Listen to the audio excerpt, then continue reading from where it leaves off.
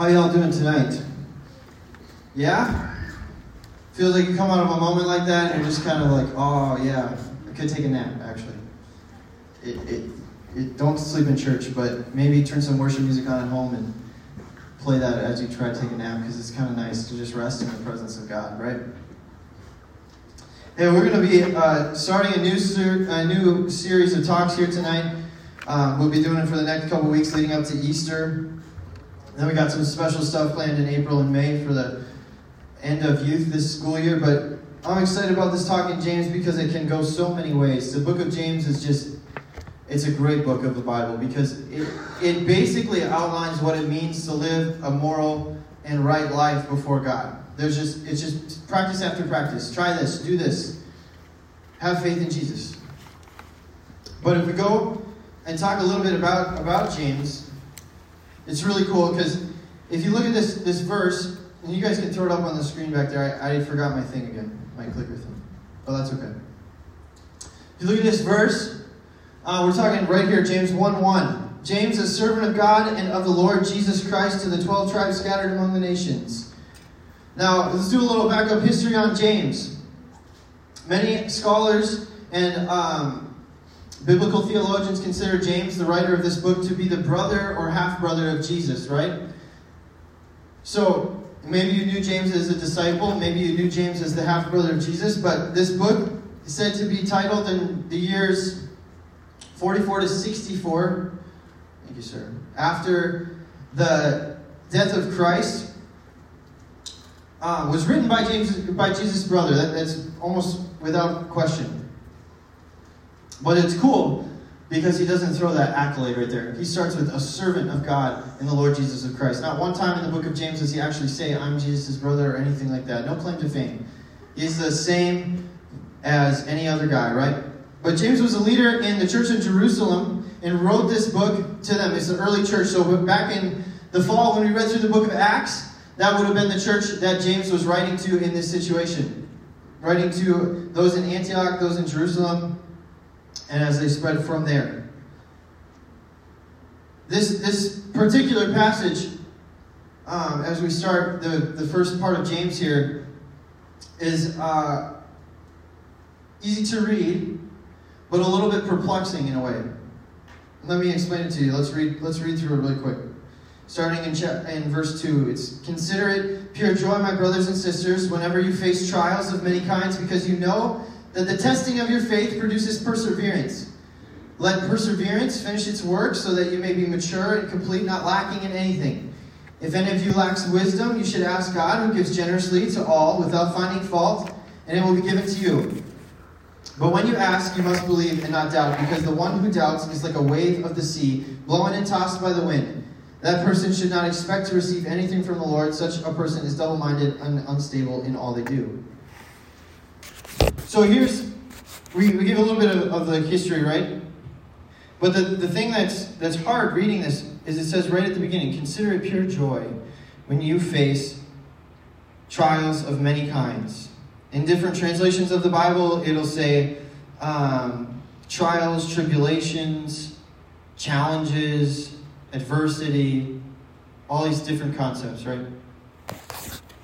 But the part that catches me every time is it's considered pure joy. I don't know about you, but I have a problem being joyful in circumstances that are not joy-filled. Right? I mentioned just a few of them as we were ending worship there, right? There's so many things that come into our lives and just mess up everything. Everything that we want to have as a plan for our life, everything that we want to do in the future, our families, our friends. So many times, circumstances just shake us and leave us wondering, where is God in all of this? But the other part of that verse, or starting in verse 3, you know that the testing of your faith produces perseverance. Right? Perseverance. Because the reality is no matter what you're facing in your life, if you weren't to face that, I mean, what would life really be, honestly? Just a joy-filled happy all the time, nothing goes wrong, I get to do whatever I want kind of reality. It's the circumstances that, in a way, make life interesting, right?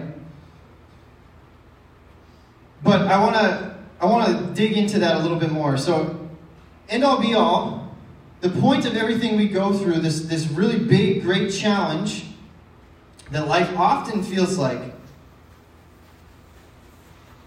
is hard to comprehend. I find myself sometimes, I look up at the sky like this and I just go, hey God, are you still up there? Do you ever do that? Yeah, no? Yeah? I'm hearing crickets. Does no one really actually do that? You do. Show of hands, who does that? We like to raise our hands, we don't like to say words. But I'll just look up and go, whoa, that was really intense, God. I don't know why you just put me through that. I don't know why I'm having to step into this situation. All the time. Actually, more often than not, right? But then, I think of God. Somewhere where I'm looking, right? Somewhere up there, right? That's where we kind of view heaven as this place far above us. Wherever God is, right? We picture Him at times. I'm not saying that this is all the time, but we picture Him at times, and He's up there, and He's just like in this perfect place. He's got this big, huge throne. It's all made of gold. Just everything looks great. He's probably got some fruit over here, some of the best meats over here, just like perfect. Just the idea of perfect. Maybe He's by a pool. Maybe He's by the ocean in the Caribbean. Whatever you envision as the perfect place, right?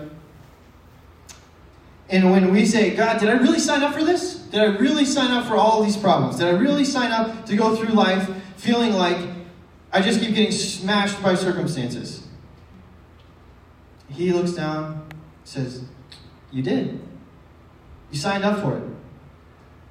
And that's when I just go, oh, come on, God, that's the best you can do? You could just say that I signed up for it? Where am I going with this, guys? That view of God, we talked about this a couple weeks ago, that view of God is not a correct view of God. He's not just like up somewhere in His perfect realm, looking down at us and saying, yeah, sucks to suck, someday you'll be in heaven. That's not who God is. In any way, shape, or form, that's not who God is. The God of the Bible, who we too quickly to assume is just so far away, is right next to you. He's in this room. I like to do a play on words sometimes when I'm talking to myself or to other people. I do it sometimes when I post on social media and about church. I say, come to church, God's going to be there. Do you ever think about it like that? Come to church on Wednesday night, God's going to be there. Does that make it feel just a little bit different when we walk through the doors of church? It's kind of this idea that, yeah, God's everywhere we go, but like, hey guys, guess what? And you're going to think about this now. As soon as you sit in the car with your parents tonight or you drive home, God's going to be there. As soon as you step into the next situation that just starts to kick your butt, God's going to be right there. In Philippians, the writer says, the Lord is near.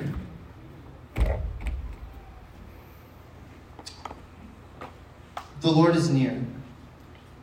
And Paul literally writes to the church in Philippi, the Lord is near. It doesn't say God is sometimes around. It doesn't say that sometimes when we ask God for peace, He'll show up and give you peace. It says the Lord is near. He's right next to you. He's in the room with you. He wants communion with you. And His peace that passes all understanding, that transcends our knowledge, that goes far beyond anything that we can understand, that is really just impossible to put to words, because if you look in that passage, if you go and it's really nice, if you ever use the YouVersion app, you can highlight anything and compare it to all these different versions. Almost every version would use a different adjective to describe the peace that passes all understanding, because it is impossible to put words to the peace that God gives to us. But when we talk about this idea of going through trials, tribulations, when stuff hits the fan, when life just does not deal you the cards that you feel like you should have gotten, God's still right there. And his peace can be still right there. Sometimes I'm just ready to doubt my circumstances, my peace. I say, you know what, dude, this is just too big this time. God, I feel like I'll just work it out quick, and then you'll step back in and you'll be there for me, right? This is a little bit too big to pray about. This is happening really fast. I need to just figure it out on my own, and then we'll pray about it later and say, thanks God for wisdom that just was with me the whole time.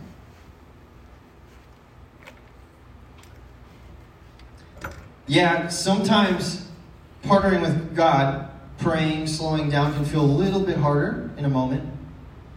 Might take a little bit of humility. That's always my problem, because I don't want to ask for help.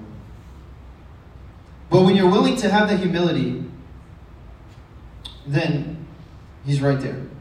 He just wants you to ask. So I want to tell you a little story about a trial in my own life. We're going to go all the way back. I'm going to try to keep this as short as I can. We're already running a little bit behind tonight, but I wanted to give you something that's relatable, okay? Hopefully you can relate with me. Come down to your level for a second. Story time with Old Man Cole.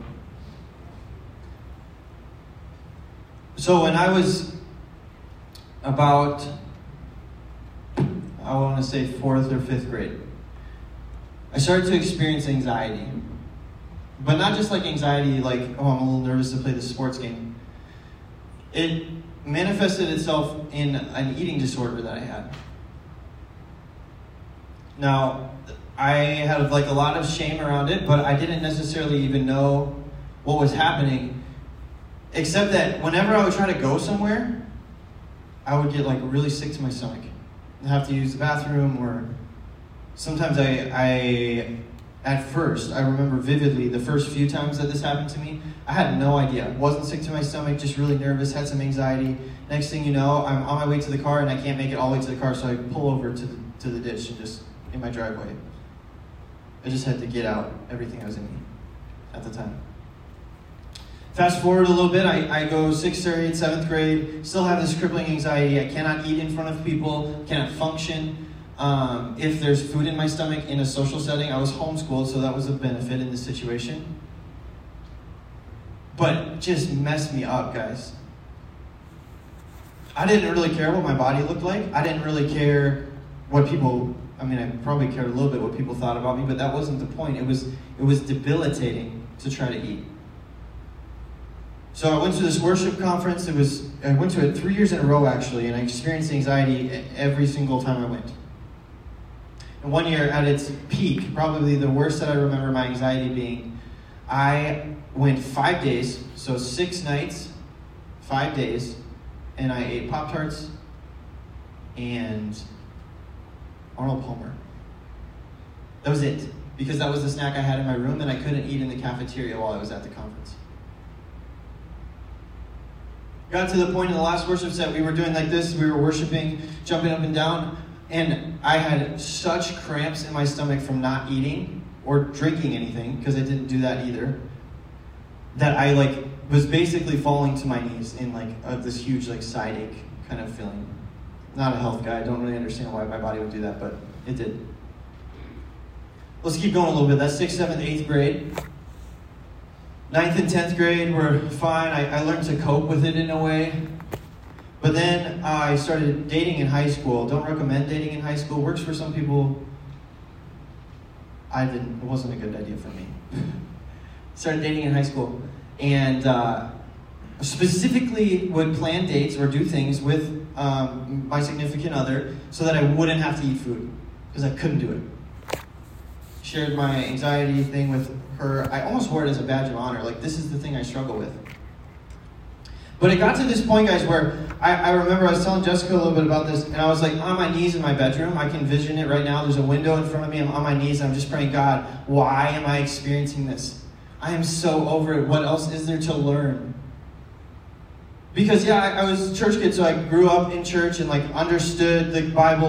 We only go through bad things because they teach us something or some way that we can relate to someone else. 6 years later, guys, I was what in the world do you want to teach me in this situation?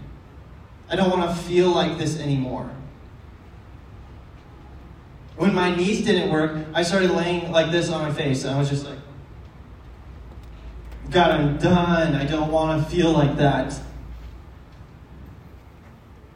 It's like another way to worship, right? We can lay prostrate before the Lord. It's a sign of like ultimate humility in His presence. I was like, maybe if I just lay down, like that's what He's trying to teach me, that if I lay down in front of Him, then I'll be healed, then I'll be gone. Came up for prayer, got anointed with oil, the whole 9 yards. And I was like, what in the world do you want to teach me?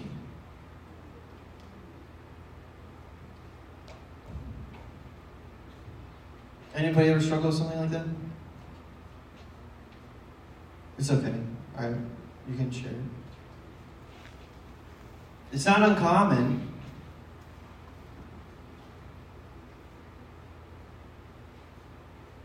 And I don't share that just to like relate with you.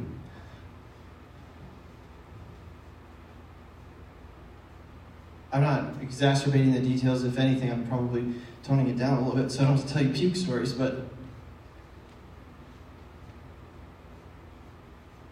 I wish I could say that it was just a flip of a switch. But I like where we talked about healing last week. I like what Alice said about, when it doesn't come right away, we just keep asking for healing. And sometimes it just slowly fades away.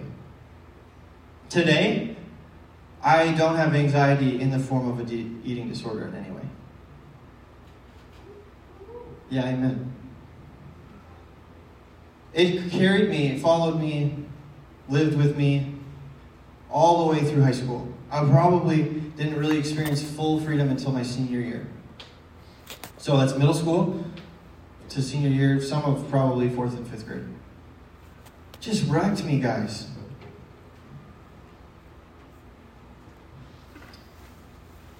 Slowly got better to the point now where, I get nervous to come up and talk in front of you guys. I'm even more nervous if I have to do this on a Sunday morning with all the scary adults. But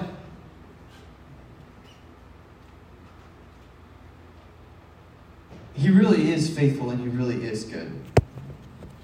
So my first point in the message today is every challenge has a purpose.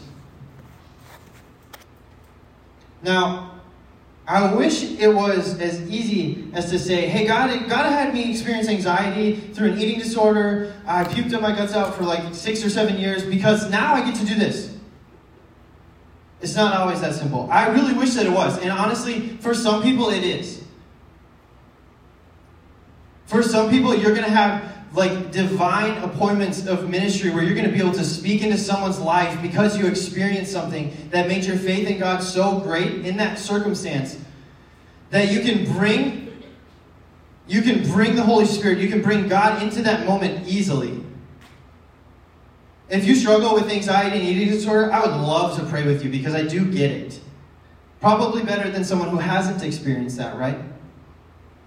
And in many ways, I've had opportunities to pray for people. I've had opportunities to, do that sort of thing. And it's good. But all of these different situations that we fall in, sometimes it's not a choice. Sometimes it just happens.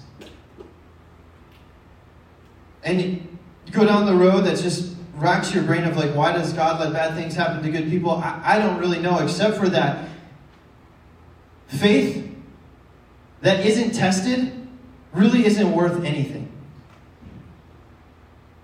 If you say you believe in Jesus, but you've never been challenged in your belief in Jesus, then you're missing something there. There's something that's not yet fully clicked. And that might just be because you're new to believing in Jesus. That might just be because you haven't gotten to that season of challenge yet. And that's okay. Like, dig in deep while it's still not, like, coming against you so greatly. But at some point in your life, you're going to have circumstances come against you that just mess you up, dude. And you're going to want to lay on your floor, on your face, and ask God, why in the world does this have to happen to me? Whether it be now or when you're 45, 50, 60 years old. At some point, there will be a situation of that magnitude in your life. And it will produce in you so much fruit if you dig into God now. We're on this journey, but it's not just an uphill battle. It's kind of one of those twisty roads like in Europe. It goes down and up and all around, right? My second point, right here, because I truly believe that God sustained me through those moments, is that He is always ready to help when we ask. Now, yes, you could just say God's always ready to help, and He is, but you leave out this extra part, right? God is always ready to help when you ask. Sometimes we just want Him to step in and sweep us off our feet. Even as a dude, like straight up, that would be cool. I'll be the princess. Jesus can just sweep me off my feet. I'm all about that. I mean, that sounds kind of nice, doesn't it? I don't know. It just does. But this is one situation where you have to ask for anything to happen. It just doesn't work that way. You can't just expect for God to step into your mess if you're not willing to invite Him into it. All over the Bible, all over, literally all over. Read just 3 or 4 chapters, you'll probably catch it. All over in Psalms, all over in Proverbs, all over in the New Testament. It says, call on the name of the Lord. It says, ask God for wisdom. It says, ask God for help. Ask God for guidance. Our God is so big that He can give you all of these things. And no matter your age, wisdom, guidance, understanding, knowledge, beyond your years. But if you don't ask, why would He? That doesn't even make sense. Straight up, something very practical. Let's just use an example here. Something very practical. Some guy just hands it to you. Doesn't know you, just hands it to you. That doesn't make sense, does it? Make your request known to God. We're going to try to wrap this up now because we're really running late. I want to give you some time in small group to talk about this. When you ask God for things He's promised, you can't doubt Him. The first part of this verse that we talked about right in the beginning, we'll go back to for a second.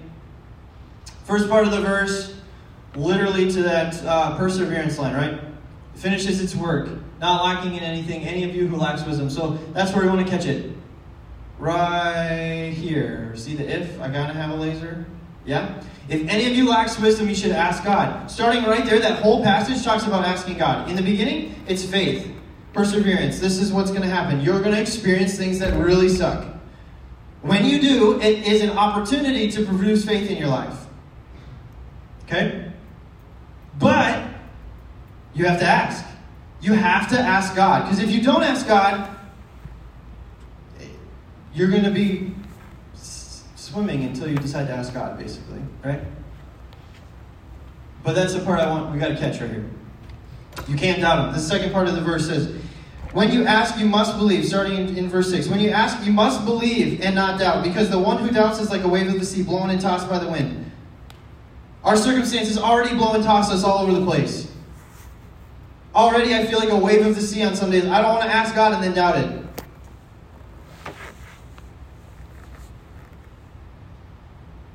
Oh, we got one more point. Sorry about it. Here's this conclusion as you go to small groups here today. This is what I want you to think about. God wants to show up in your weakest moments. You might be in one of your weakest moments right now. In my life, I feel like I am. One of the coolest moments I've ever been in my life. I absolutely love standing in front of you guys. Absolutely love it. Absolutely love dreaming up what we're going to do this summer to have fun. Absolutely love the events. Absolutely love getting to talk to you on a Wednesday night or a Sunday morning or anytime throughout the week. Absolutely love it. On the outside, it probably looks like I'm having a great time. On the inside, probably in one of my weakest moments. Probably be challenged in some of the greatest ways that I have yet.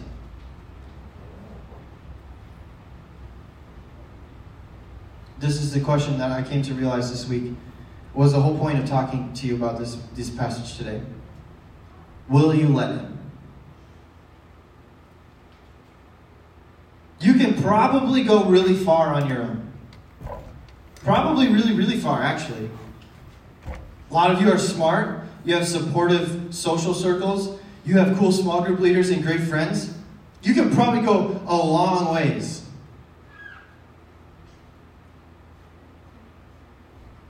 Imagine how far you could go with God. Imagine what would happen if you let him help you. Because I find myself, I'm sitting here. When was I here? Monday? Last Monday? I don't know. I was sitting here on the stage, walking the room, just praying. And I went, oh yeah, God, just help me to do this. Help me to do this. Help me to do this. Help me to do that. Help me to be this better. Help me to do that. Me. I want to do. Help me do it better. I missed it because I need him. I can't do it without him. So instead, I flipped it. This week, today, Monday, Tuesday. I flipped it. I said, God, can't do it. I really can't. So instead, would you do it? Would you fix the situation? Would you give me wisdom? Would you give me discernment? Would you give me the right frame of mind for what we're about to encounter? And he's showing up already. He's showing up in you guys. He's showing up on Wednesday night. He's showing up at church on Sunday morning. He's showing up in my home. He's teaching me how to be a better dad. Teaching me how to have a better relationship with Jess. But I had to ask him first. Because he didn't want to just let me do it all myself. So as you jump into small groups today, keep this on your mind this week. Will you let him? You start to get angry? Will you let him take away your anger? Will you let him diffuse the situation? Will you let him work in you? Father God, we thank you so much for the opportunity to be in your presence, and we just ask for humility in our circumstances. God, I ask for humility in my circumstances, that I would be able to recognize and realize where I've tried to do it. That I would be able to let you into that I would be able to let you be the difference. We love you, Jesus. Amen.